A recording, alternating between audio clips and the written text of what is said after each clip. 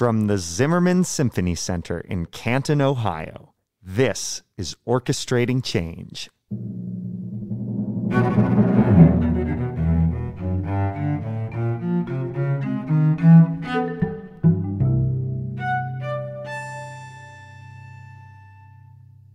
I'm Matthew Jenkins Yarashevitz, Associate Conductor of the Canton Symphony Orchestra.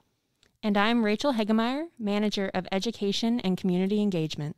Welcome to our podcast, and thank you for joining us. This podcast will navigate the problems that exist in the field of classical music and the world at large.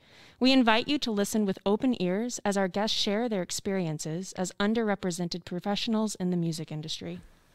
Our guest today is musicologist Destiny Seabee. They are set to complete their Master of Arts degree in Historical Musicology from the University of Wisconsin-Madison this spring and are currently the research assistant to prominent feminist musicologist Dr. Susan C. Cook. They are a graduate of the Baldwin Wallace Conservatory, where they majored in music history and literature and studied bassoon with Cleveland Orchestra contrabassoonist Jonathan Sherwin. They gave a conversation lecture with the Canton Symphony Orchestra discussing the largely overlooked rich impact of women on the field of classical music and the legacy they have left behind. Destiny Seabee, welcome to Orchestrating Change. Thank you so much for having me. I am absolutely delighted to join you today. Yes, and I'm so happy to have you because we are friends. I get to interview a friend for the podcast, which is super exciting for me. And a lot of what we're going to be talking today about is obviously your research, but also gender identity. And I have known you for 5 years, and for a majority of those years until July, July, I believe, we used she, her pronouns when addressing you, and you now are using they, them as well as she, her. So I think we wanted to just start off this podcast for those people who are a little unfamiliar with non-binary, what that means and pronouns and all of everything that comes with that. So I don't know if you want to just kick us off kind of explaining that for us. Sure. So again, for anybody who might be unfamiliar or have not met or don't know that you have met somebody who is non-binary, all that means is that a person may not fully embrace the binary, if you will, the two options of male or female. This can look a lot of different ways. There is not one correct way to be non-binary. For me, I was, when I was born, they told my parents, "Oh, it's a girl," and that's kind of okay. If you ask me, do I identify as a woman? Kind of, not exactly. So that's where I'm still embracing she, her pronouns, and in my case, I do view myself in a somewhat feminine way in relationships. For example, I consider myself a sister to my two siblings. I consider myself a granddaughter to my grandmother. But do I totally embrace all kind of societal roles that I am a woman and a woman should be exactly this way? I do not. So throughout this interview, of course, so again, I started using both sets of pronouns at the beginning of this calendar year. I don't think Rachel knew about it until July, like she said. I started using them in January when I started classes that semester. But either is fine, and so referring to me as either she or her or they or them, all of those are fine. Mm-hmm. Yeah, and we are going to strive today to use they, them, because I think it is a good practice, because they, them can also apply to every human. They can be used for everyone. So it's, it's one of those things that if you are unsure of someone's identity or someone's pronouns, using they, them is always a great option because it's universal. It works for everything. And so for me, it's different because I'm so used to she, her, but I am going to do this. This is going to happen. So sure. And yes, it's definitely an option unless somebody tells you explicitly otherwise. Exactly. Particularly, I know for many transgender people, They want to be referred to as their very specific pronoun, as just he, him, or just she, her. But if you don't know, they, them is generally safe. Yeah, generally safe. Well, thank you for explaining that, because I feel like some people listening probably have never encountered someone that is non-binary, or they don't know about it yet. So I think that's really informative and helpful for people. You probably know someone who's non-binary and you just don't know about it. Probably. They haven't told you, or it just hasn't come up. Exactly. Well, we are going to unpack that a whole lot over the next little while here in the time that we have. But first, let's talk a little bit about your view of the music world today, and specifically the orchestral music world, in as much as you know about it, are involved in it, and have a relationship with it. How do you see the orchestral industry today? Sure. So, and I hope you'll forgive me for getting a little poetic and metaphorical here, but I view the orchestral industry as a rich, diverse, ever-growing ecosystem right now. Particularly thanks to the internet, we have more options than ever before to network with one another, to find new projects in orchestral literature, and to dig up new to us, but old items from the past, to learn a little bit more about the music we might be thinking about or performing. There are so many niches, I think, to carry out, and so many orchestras and chamber groups, and also educators and researchers like myself, who are wanting to push forward the orchestra's role in their communities and opening a lot of doors for education. Don't get me wrong, there's definitely something to be said for what I would call the traditional orchestra audience experience, where, you know, you go, you get dressed up and go to the symphony on the weekend night and hear them play a Beethoven symphony. Like, don't get me wrong, during COVID, that's been something I have missed, of course, like not being able to have that experience. But also from this, we are learning that there are so many ways to share, to explore, to expand orchestral literature. And this is something that started before COVID. It's something I hope will continue long after. You know, each new project or piece of music or research publication being, again, if you'll excuse the metaphor, being like one organism in our ecosystem of orchestra. And I think we're all the richer for each piece. Yeah.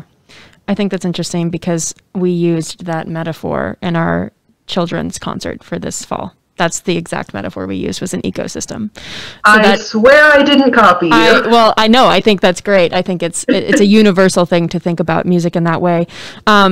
So I think looking more specifically at exactly what you focus on is musicology. And first off, what is musicology? I feel like some people don't even know that that's a field that exists. People have heard of biology and psychology, but people probably didn't know there was an ology related to music. Tell us what you do.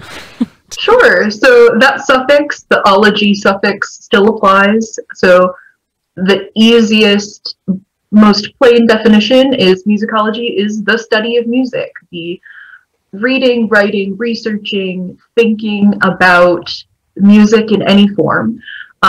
This is a field that has been, it might sound kind of newfangled, but it has been around for a very long time. It really sprung up in the 19th century in response to a lot of people wanting to learn more about Beethoven and trying to understand where all of his works came from. And it has since grown into this much bigger thing where people can use it to think about, very generally, music and how it relates with culture and politics, and expanding to include disciplines outside of what we would call the Western art music or Western classical music tradition.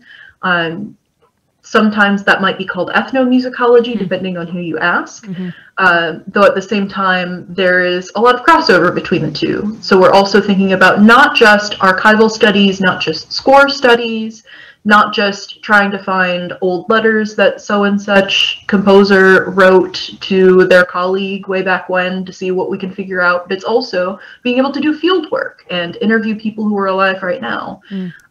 So the very broadest answer would be kind of the academic sort of pursuit of learning about music. Gotcha. Yeah. So to follow up with that, how are some ways that you do what you do? How do you do musicology? That's a good question. And so if you go to most any university to get a graduate degree, either a master's degree or a PhD in musicology, you surprisingly, and this has been a weird thing to explain to my family, is I'm getting a degree in music, but I'm not required to play a musical instrument for said degree, which can be super often, like, you're studying music, but you're not playing music? How do those things go together? All of that said, I did grow up with a super rich experience with my music education. I'm a bassoonist, just like Rachel, which is how we met. We were in the same bassoon studio in undergrad. So I started playing bassoon at age 11, and my middle school band director, Eve Parsons, was the one she was also a bassoonist, who kind of set me up to start learning more and more about how music works, who sent me off to go join the youth orchestra in the city and start taking lessons with a member of the orchestra. So even though I'm not playing bassoon as much in my musicology work now, I still constantly have that framework of having been a performer and knowing how music works on the playing side. That is always coming in. Just this morning, I was in a virtual class. I'm in a class this semester about the classical era, and we were doing a score study of Mozart's Jupiter Symphony. And to this day, when I do score studies, when I'm looking at scores, my eyes go straight to the bassoon line. Yeah. So there's that. And so a lot of my classes will look a lot more like literature and score study rather than performance. There's also independent research that we do. I'm also a teaching assistant, so I'm teaching undergraduates right now about music history, which has been a joy. So I think that's some of the ways I do musicology. I hope that answers that one. All right. So you mentioned research, and you focus on a specific bit of, you're learning everything right now. So you're in lots of classes, learning about all aspects of the history of music itself, but you also do research. And so could you explain a little bit about what led you to your field, in general, musicology, what led you to decide to pursue musicology, and then in turn, your specific focus? Okay, definitely. So, like I said, I got involved in music from middle and high school, and I knew I wanted to do something in music going forward, but I didn't have tremendous interest in becoming a professional performer. I didn't like the idea of taking auditions. I was terrified, again, as a bassoonist, of having to make reeds all the time. Though through undergrad, I did get over that fear a little bit. You definitely got over that. And more practically, I didn't like back then staying up late. A lot of, for a traditional orchestra concert, you're going into work. Your work starts at 8 p.m. and High School Destiny was in bed by 9:30 at the latest. So I was like, that's not going to work for me. What else can I do in music? And I started undergrad actually as a music therapy major, this super altruistic, wanting to heal people through music. It is a tremendous field. I found in my sophomore year especially that it was just not quite the right fit for me. And I chose a new major somewhat manically. This is a kind of a colorful story. During a wind ensemble concert at Baldwin Wallace, there was this one piece that we were performing that I wasn't on, so I was just sitting backstage. It was Karel Hussa's Music for Prague 1968. And so everybody else is on stage performing, and I'm sitting backstage frantically looking through the online catalog to figure out what major I could switch to and still graduate in 4 years. And my options were music theory and music history. And I had just started the music history sequence for all music majors like 6 weeks before. And I was like, I like it so far. So and I just dove head first. And I was so lucky to find that it was actually something I really enjoyed and combined a lot of my interests and the things I really liked doing, not just music, but also reading and writing and public speaking, all of these things. I had, again, incredible mentors along that way.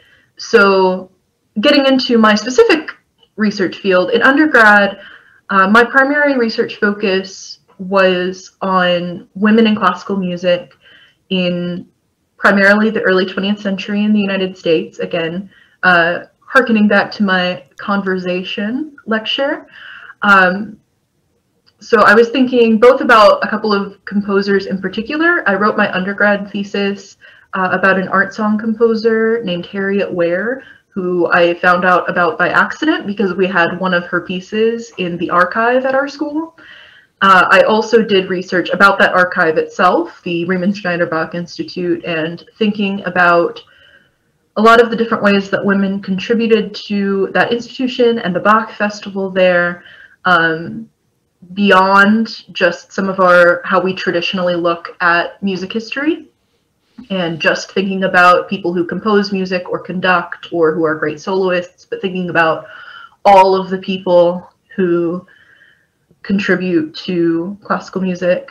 My research now, I've pivoted a little bit more now that I'm in graduate school. I've come back to thinking a lot more about wind ensemble, which I've already told a wind ensemble story already, but that's definitely been that was always my most joyful place as a performer, and now getting to explore that repertory on the academic side. I'm specifically, for my thesis, for my master's thesis, I'm looking at, I'm considering different works from the 21st century that were written in response to terrorism and gun violence, and what those pieces, what they're doing, and why they were written, and why they've been commissioned. These are works like David Maslanka's Testament, which is about 9/11. This is about Julie Giroux's My Soul to Keep, which was written after the Pulse nightclub shooting in Orlando. Works like those. Wow. Excellent. And I know that musicology and music history are both, you can get a degree in one or the other, but you've mentioned a lot about music history and a lot about musicology. Just again, for our listeners, what are some differences between those two fields, key differences? Sure. Music history is kind of one component of musicology. So music history, looking at, the record of events that have happened in music. Musicology considers those very closely, but also musicology can borrow from other disciplines as we think and write about music. One of the ones I'm more familiar with, and I think is more relevant to our topic today, is thinking about theories written by gender and women's studies scholars and how they're relevant when applied to music. And you can cross that over from a lot of different fields, but that's just, again, one I'm more familiar with. Gotcha. Yeah. Okay. That actually helps me a little bit. I'm over here trying to understand some things, and I need things clarified for me as well. But yeah.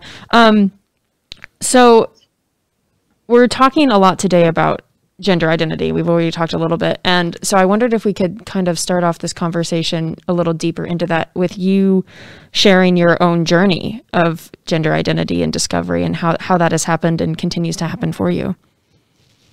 Sure. So I just very personally, coming out has been a super slow process for me, and the kind of situation where a lot of people around me, like friends and even some family, knew that I was queer before I did. And I say queer, first of all, reclaiming kind of a word that has been used pejoratively throughout history. but also as an umbrella term both for gender and sexual identity diversity. So I guess that's a good thing to clarify here.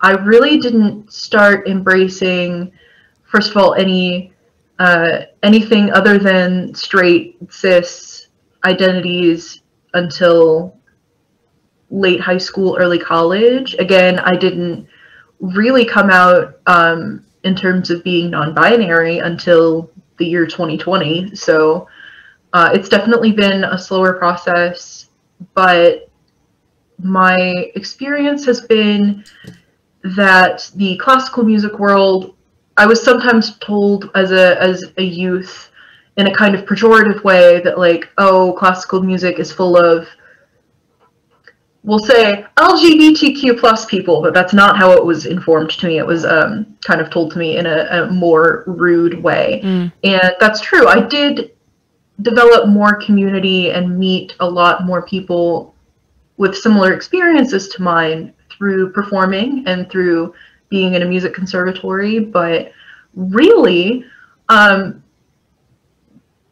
getting involved in musicology has been a particular catalyst, because again, it's not just that there are people involved in our field who happen to be queer, but there are people who are writing and thinking about queerness as it relates to music, who are able to articulate that. And I don't exactly consider myself to be a queer music scholar. I have gotten to do a little bit of work in that area.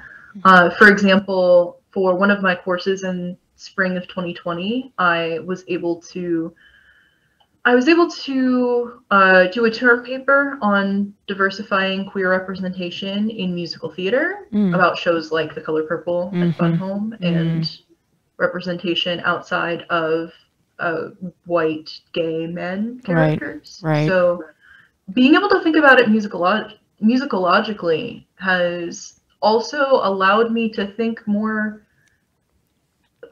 critically on a personal level. Yeah. Now, does your family know that you're non-binary at this point? And if so, how was telling them? A big reason I ask this is I'm a millennial. I'm a little bit older than you. And even when I was around your age, there just weren't a lot of people that were talking about non-binary as a gender identity. And so even for some of my generation, this is a newer concept. And as a result, I know that our parents' generation, the Gen Xers or the baby boomers, that it's really a novel concept. So how have you, especially with relating to some of the older generations that you interact with in your life, how have they taken it? That's a really good question. So all of my family knows about my being queer in terms of sexuality. Not all of my family have I had close conversations with about being non-binary.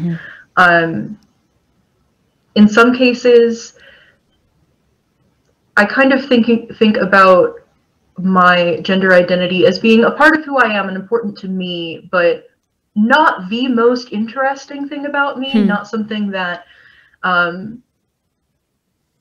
I have to be, I don't know. I think there are more interesting things and more reasons for my loved ones to care about me regardless. That said, you do have a good point that it's a lot of new information for different people. And my siblings, for example, my two sisters are a bit older than I am. They're 7 and 11 years older than I am. So they would be firmly millennial, whereas I'm kind of Gen Z cusp, I guess. Or the iGen, as I like to call it, and as many others do.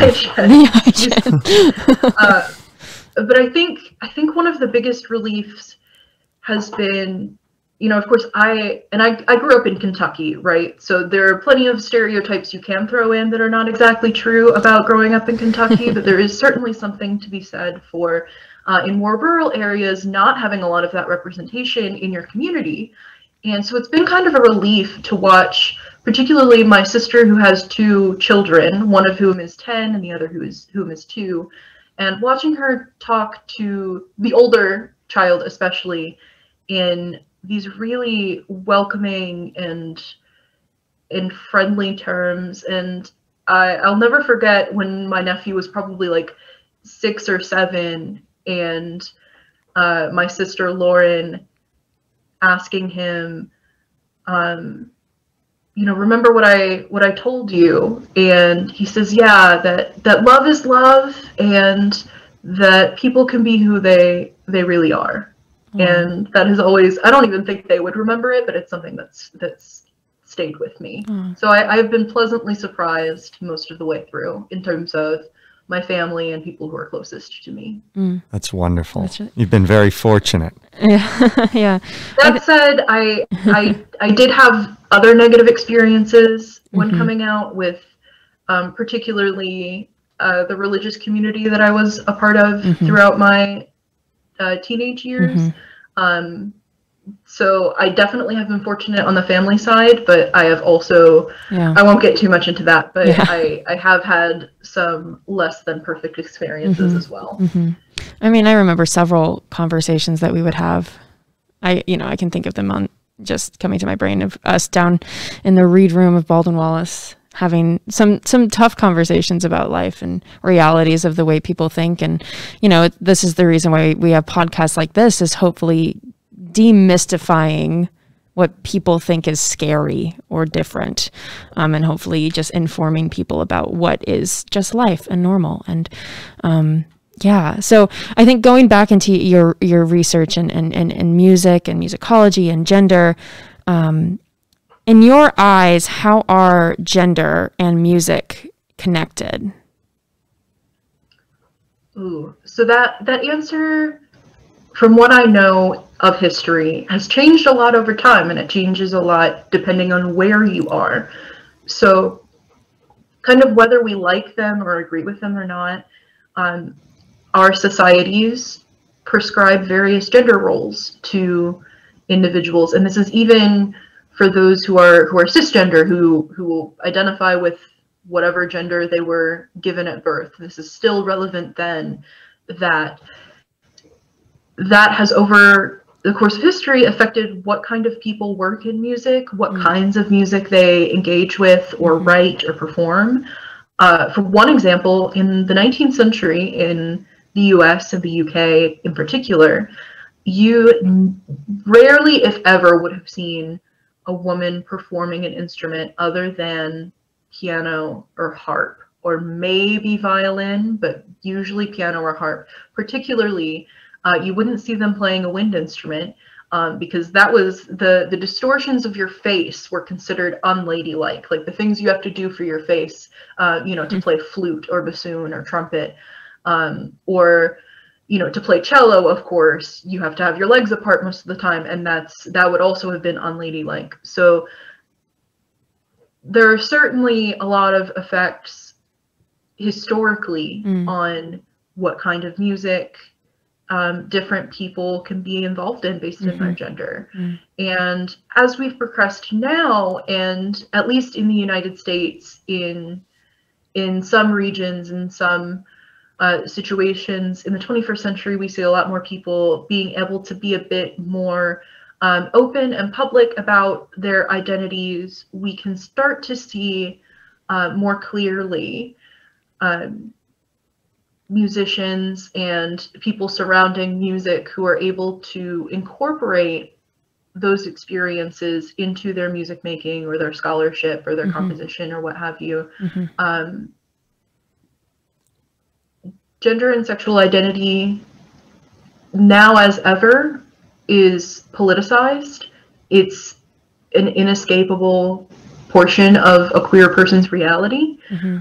So while I say earlier that is not all of who we are, right? There are more interesting facets of our personalities and our lives and our histories, but because the politicization of our identities occurs, it can influence the kind of music we create and what we put into our music. So there is this balance, right, of queer people are more than just their queerness, and transgender and non-binary people are more than just their gender identity, but also we can't totally separate ourselves, and so that is going to influence our music making. Yeah. How has some ways your gender identity has influenced the research, the direction that your research has taken, or how you, through your lens, through your perspective, how you view music? Oh, that's such a good question. So as I've kind of talked about already, my research interests have intersected with gender and identity to varying degrees, sometimes being very like the on-the-nose topic about what I'm writing about, sometimes being considerably less related. And so that's also, on the other hand, when I'm doing research, I'm still always thinking about those things, right? There's still, even if it is not the forefront of the issue, that is a perspective that I'm going to have approaching it, right? Like, kind of coming in, thinking about, if, for example, 2 of the 3 composers I'm really focusing on for my thesis right now are members of the LGBTQ plus community, and recognizing the relevance of those where it's applicable, even though that thesis is not really about queer issues overall. Right. Yeah. I think that's interesting. So do you feel that as you grew up and as later high school, early college, when you came in as music therapy and then you had to make this switch and you just kind of gut reaction, we're like, okay, music history, it'll be great. Do you feel that once you picked that field, especially given, since I know the insight of the people who teach at Baldwin Wallace, that you felt compelled to go into the direction of women in music because of your experience with identity and gender, even though you didn't necessarily have this huge relationship with music history at that point? Do you feel like it came naturally for you because of that? I think so. And I think both, again, my mentors at BW and also just my classmates and the people I surrounded myself with had so many interesting thoughts, both music related and not, about gender and identity. And I found myself over the course of my 4 years learning not just so much about music, but learning so much about identity. I mean, I left with a lot of different experiences and perspectives than when I entered college. So I think definitely it became kind of a natural course. Yeah. I think that makes sense to me. It's hard to leave college with the same perspectives that you had going in. I think that's probably true for anyone who went to college. Absolutely. I can say it's been 8 years and counting since I graduated with my bachelor's degree, 12 years and counting since I entered college. And I know I changed light years from when I entered college to when I graduated. And I have changed from the time I graduated to the present, but not as much as during college. It's really an incredibly formative time in a young person's life. And it really saddens me that so much of the traditional college experience is put on hold during the coronavirus pandemic that we are experiencing right now. And they're not getting quite the same in-person interactions with peers, the late nights in the read room that you guys are talking about. That is as educational of an experience as what you actually learn in your classes. And I think it's you saying that, and the Destiny, the way that you explain musicology, music history. Musicology is almost the study of the stuff that happens just not on stage. It's like all the background stuff and the reasons that things were written and the discussions that composers must have had with one of their friends late at night that made them think of this one piece to write it and what was happening in the world at that time. And I think that's interesting that, musicology is such an interesting field because it takes the world and life experience and kind of just shoves it all into music. And I think that's really neat. And I think also, it reminds us that these composers that we revere so much, at the end of the day, they were people and they had human experiences, Yeah. just like we did. They went out after premieres of their pieces and drank, just like any. Yeah, they did. Yeah. I would be stressed if I was, certain composers after a premiere of certain pieces. Rite of Spring, what? And many composers raised families and Right. and anything else that people do. And I think your field helps remind us that these people were people and they were influenced by things other than these notes and rhythms being projected down from some higher being onto the page.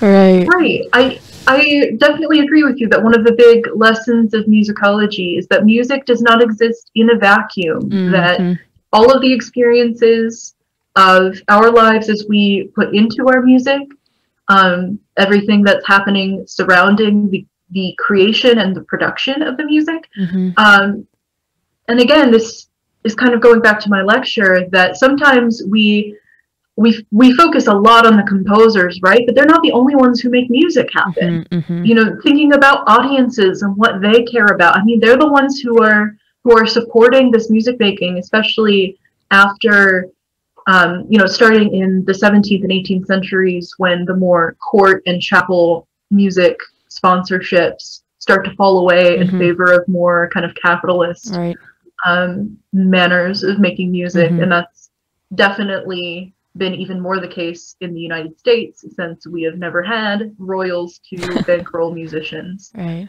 So yeah. And you can see that transition. Everything is connected. Everything's connected. Yeah. You can see that transition, I think, for our listeners who are not aware of this.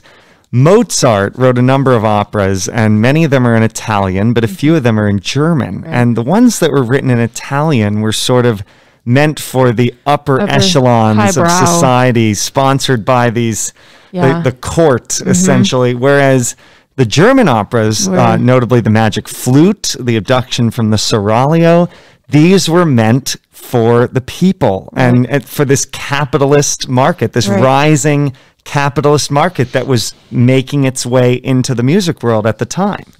Yeah.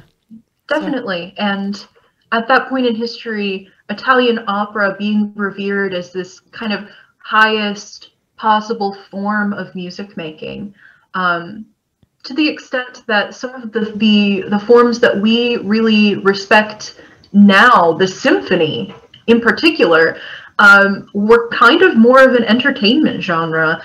There was a very different value judgment there where folks in the 18th century, if music didn't have words, it didn't mean anything. It was decoration. Yeah. And Mozart is really one of the ones who starts turning that around, who, especially in those German operas, are giving these vocal-like qualities to the instrumentalists, these singing styles. And that's yet another effect of how the world around us has shaped into, the 19th century symphonies that we've come to love as orchestral music listeners. Right. That's super. Yeah, it's so fascinating. I feel like the history behind music is so fascinating, and I'm glad we can talk about it a little bit. We could probably talk for hours about one particular thing in one particular year in history. And again, that's been an advantage of, all of my research specialties have been 20th and 21st century, but getting to take these as a musicology graduate student, being able to take these really in-depth seminars and surveys on things I might not find in my research have been quite the joy. Yeah. So you were talking earlier about your experience being told that the classical music, the arts, however you look at it, there are a lot of queer people, and being told that as a pejorative. However, I'm curious, what has been your experience as a non-binary person, as a member of the LGBT community in the space that you occupy in music, in the world of academic musicology? Again, I've had the great joy of meeting so many other scholars who intersect with these identities and who are considering how it might apply to their research or not, and also kind of considering, especially younger scholars like myself, scholars who are in graduate school, learning how to be professionals and balancing these identities and things like, again, I'm a teaching assistant this semester, right? So learning how to balance as an educator and what do I share with my students? What do I not share with my students? What makes my classroom safe without distracting the focus in any way? And so again, being able to learn from other people, again, going all the way back to the beginning, connecting, especially networks on the internet, with other scholars has really strengthened all of these experiences for me. Right, and I think it's interesting. It's not your area of focus with LGBTQ in music and that influence on classical music. But how do you think that the experience of LGBT people in music could be more celebrated in classical music? Because they've been around forever, and composers forever have been a part of this community, just not talked about or celebrated. So from your perspective, I know it's not your focus, but what do you think could be done to better celebrate those people, modern and in the past? Right. So, of course, just like you say, we do have a little bit more to work with in the modern era, simply because they're, depending on location and exact timing and political situation in a region, there's generally speaking more space for folks to be out publicly. So we can support musicians who are alive right now, who are members of these communities, who may or may not be creating music on these topics. Again, that balance of it's always an effect, but it is not the only thing to write about. So people like Jennifer Higdon or Caroline Shaw, their pieces. But again, there are composers from the past who also are members of these communities. One of my favorites is Dame Ethel Smythe, who was a British composer. I get some vigorous head nodding. I had one of our hosts here. Absolute pleasure of seeing the Wreckers performed at Bard College a few years ago, and oh my gosh, it was wonderful. So one of my favorite works of hers, so I'll recommend this to all of our listeners at home, her Concerto for Violin, Horn, and Orchestra, which premiered in 1927. You can also on Google pretty easily find a piece of scholarship, I hope I'm pronouncing this right, by Janice Marie Ludacki. If you just Google the name of the piece, you'll find it, for a listening guide for that piece. But again,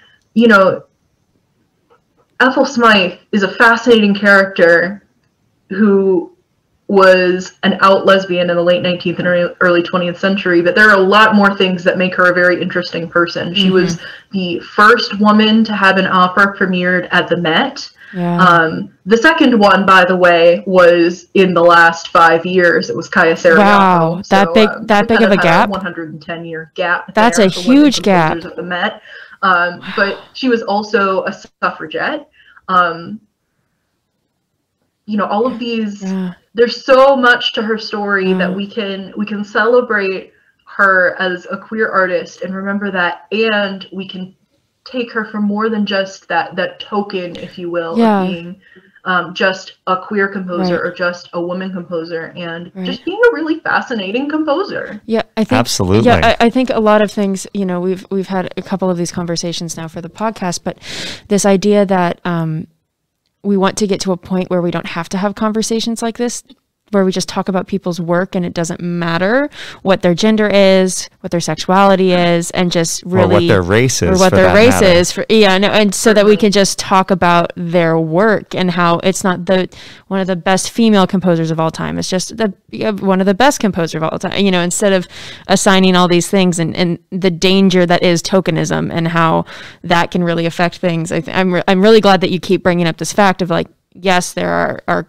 queer people, but we need to make sure that that's not the only thing we focus on about them, because they are whole people and that there's a lot that makes up of them. And I'm really glad that you're holding us and, audience members accountable about that. I think that's important. And I think, it's interesting. There are some composers where their fame and their stature in the classical music world is so great that we don't think of them. We don't think of their sexuality first. I don't think I would say there are almost no concert goers who say, oh, Tchaikovsky, he was a gay composer. No, Tchaikovsky was a Russian romantic composer of incredible symphonies, concertos, and operas.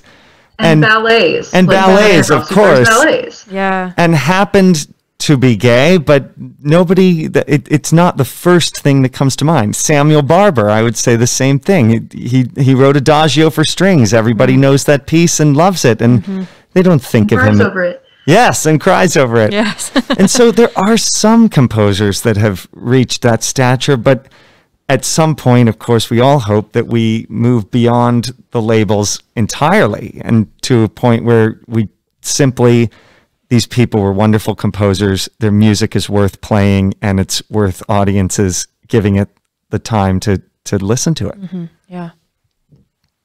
Indeed. So you were talking a lot here about underrepresented communities in music, and especially you brought out how they're present sometimes in the background of the music world, not even always the composers themselves or even the performers, but patronesses of music, many throughout history, spouses of male composers. How can we view classical music through a different lens to see this representation where sometimes it can appear that there is none? First, I think this might be the point where you have to edit out me That's fine. going out into the distance. If you're not seeing any representation at all, first, ask yourself why. Why are you only seeing a certain type of person being represented here? It is reasonably likely that there is something larger going on that's limiting, especially historically, limiting folks' ability to participate in the ways they might like, or to receive the education so that they can pursue music in the way that they like. Right. So there's a lot of larger systems there. That said, there are composers of all genders, all races, pursuing classical music and other types of music all throughout history. They are there. We just have to keep our eyes open. Right.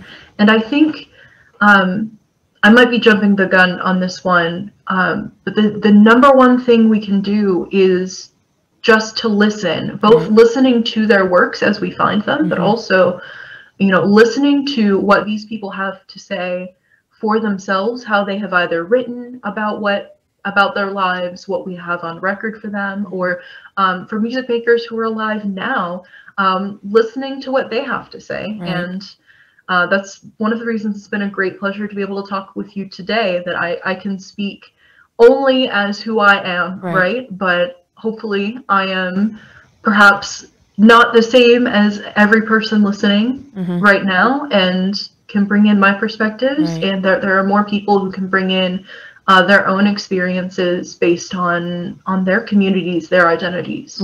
Yeah.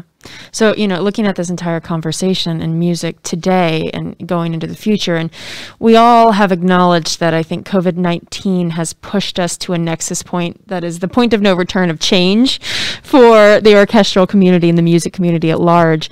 But as we move forward to try to create change, and we're doing podcasts like this, and we're doing all these things, and orchestras are trying to make strides, why is it important that we turn to musicologists and music historians and look back at the past, seemingly where we don't want to be, to inform how we move into this future that is hopefully more inclusive, more diverse, etc.? Though I am always an advocate and lover of new music, I recognize that not all listeners are that's not necessarily their cup of tea, and there's nothing wrong with that. That said, we can still achieve a great amount of questioning, of learning about issues that are germane to our day, while still looking at music of the past. Right. And perhaps that's just, for some people, a more pleasant listening experience. You know, some people don't like minimalism and they want to hear maybe musical styles that were more prevalent in the 19th century, and that's great. And we can still make those same pieces through musicology and music theory. We can still examine them in new ways with these same pieces that we have grown to love. Yeah. Absolutely. Yeah. So where do you see the field of classical music going in light of the pandemic, in light of the changing world, the aging population in the concert hall, everything that we're experiencing right now in the classical music and specifically in the orchestral music profession? Where do you see this going? You know, of course there is truth to the kind of aging audience of orchestral music. That said, music education and orchestral education is still so bright in the US. And I know where I'm from, at least, my local youth orchestra, who has been around for decades, in the years that I was in it, not that long ago, were the largest populations of students involved in the youth orchestra and their programs than they had ever had before. And even if we like to make a monolith of orchestral listeners looking and behaving a certain way, there really are a diversity of people who I think are interested in classical music, or they're interested and they don't know yet. That there is still so much space for new listeners and new modes of reaching them. I think projects like this podcast, are just one of those excellent ways of reaching out to new people, and exploring perhaps old music in a lot of cases in new ways. Right. Yeah, I think it's important that we just, you've talked a lot about just having conversations and informing people and using education as a way to make people feel invited. And, that's something that I think we strive to do better, which is why we have this podcast, because selfishly, we want to learn tricks from people for how to be better as an organization, right? We want to be better, and we know that we can't do that without listening and learning from other people. So, we thank people like you for being here, but, speaking of that, you've given some action items and you've given us some places to look and things to research, but what can we do as an organization and as individuals to orchestrate this change, to make it more inclusive, to be more open-minded? And then maybe what are some things that listeners can physically do to, either become more educated, to learn more? Just anything that you have advice for us and listeners about making change. Definitely.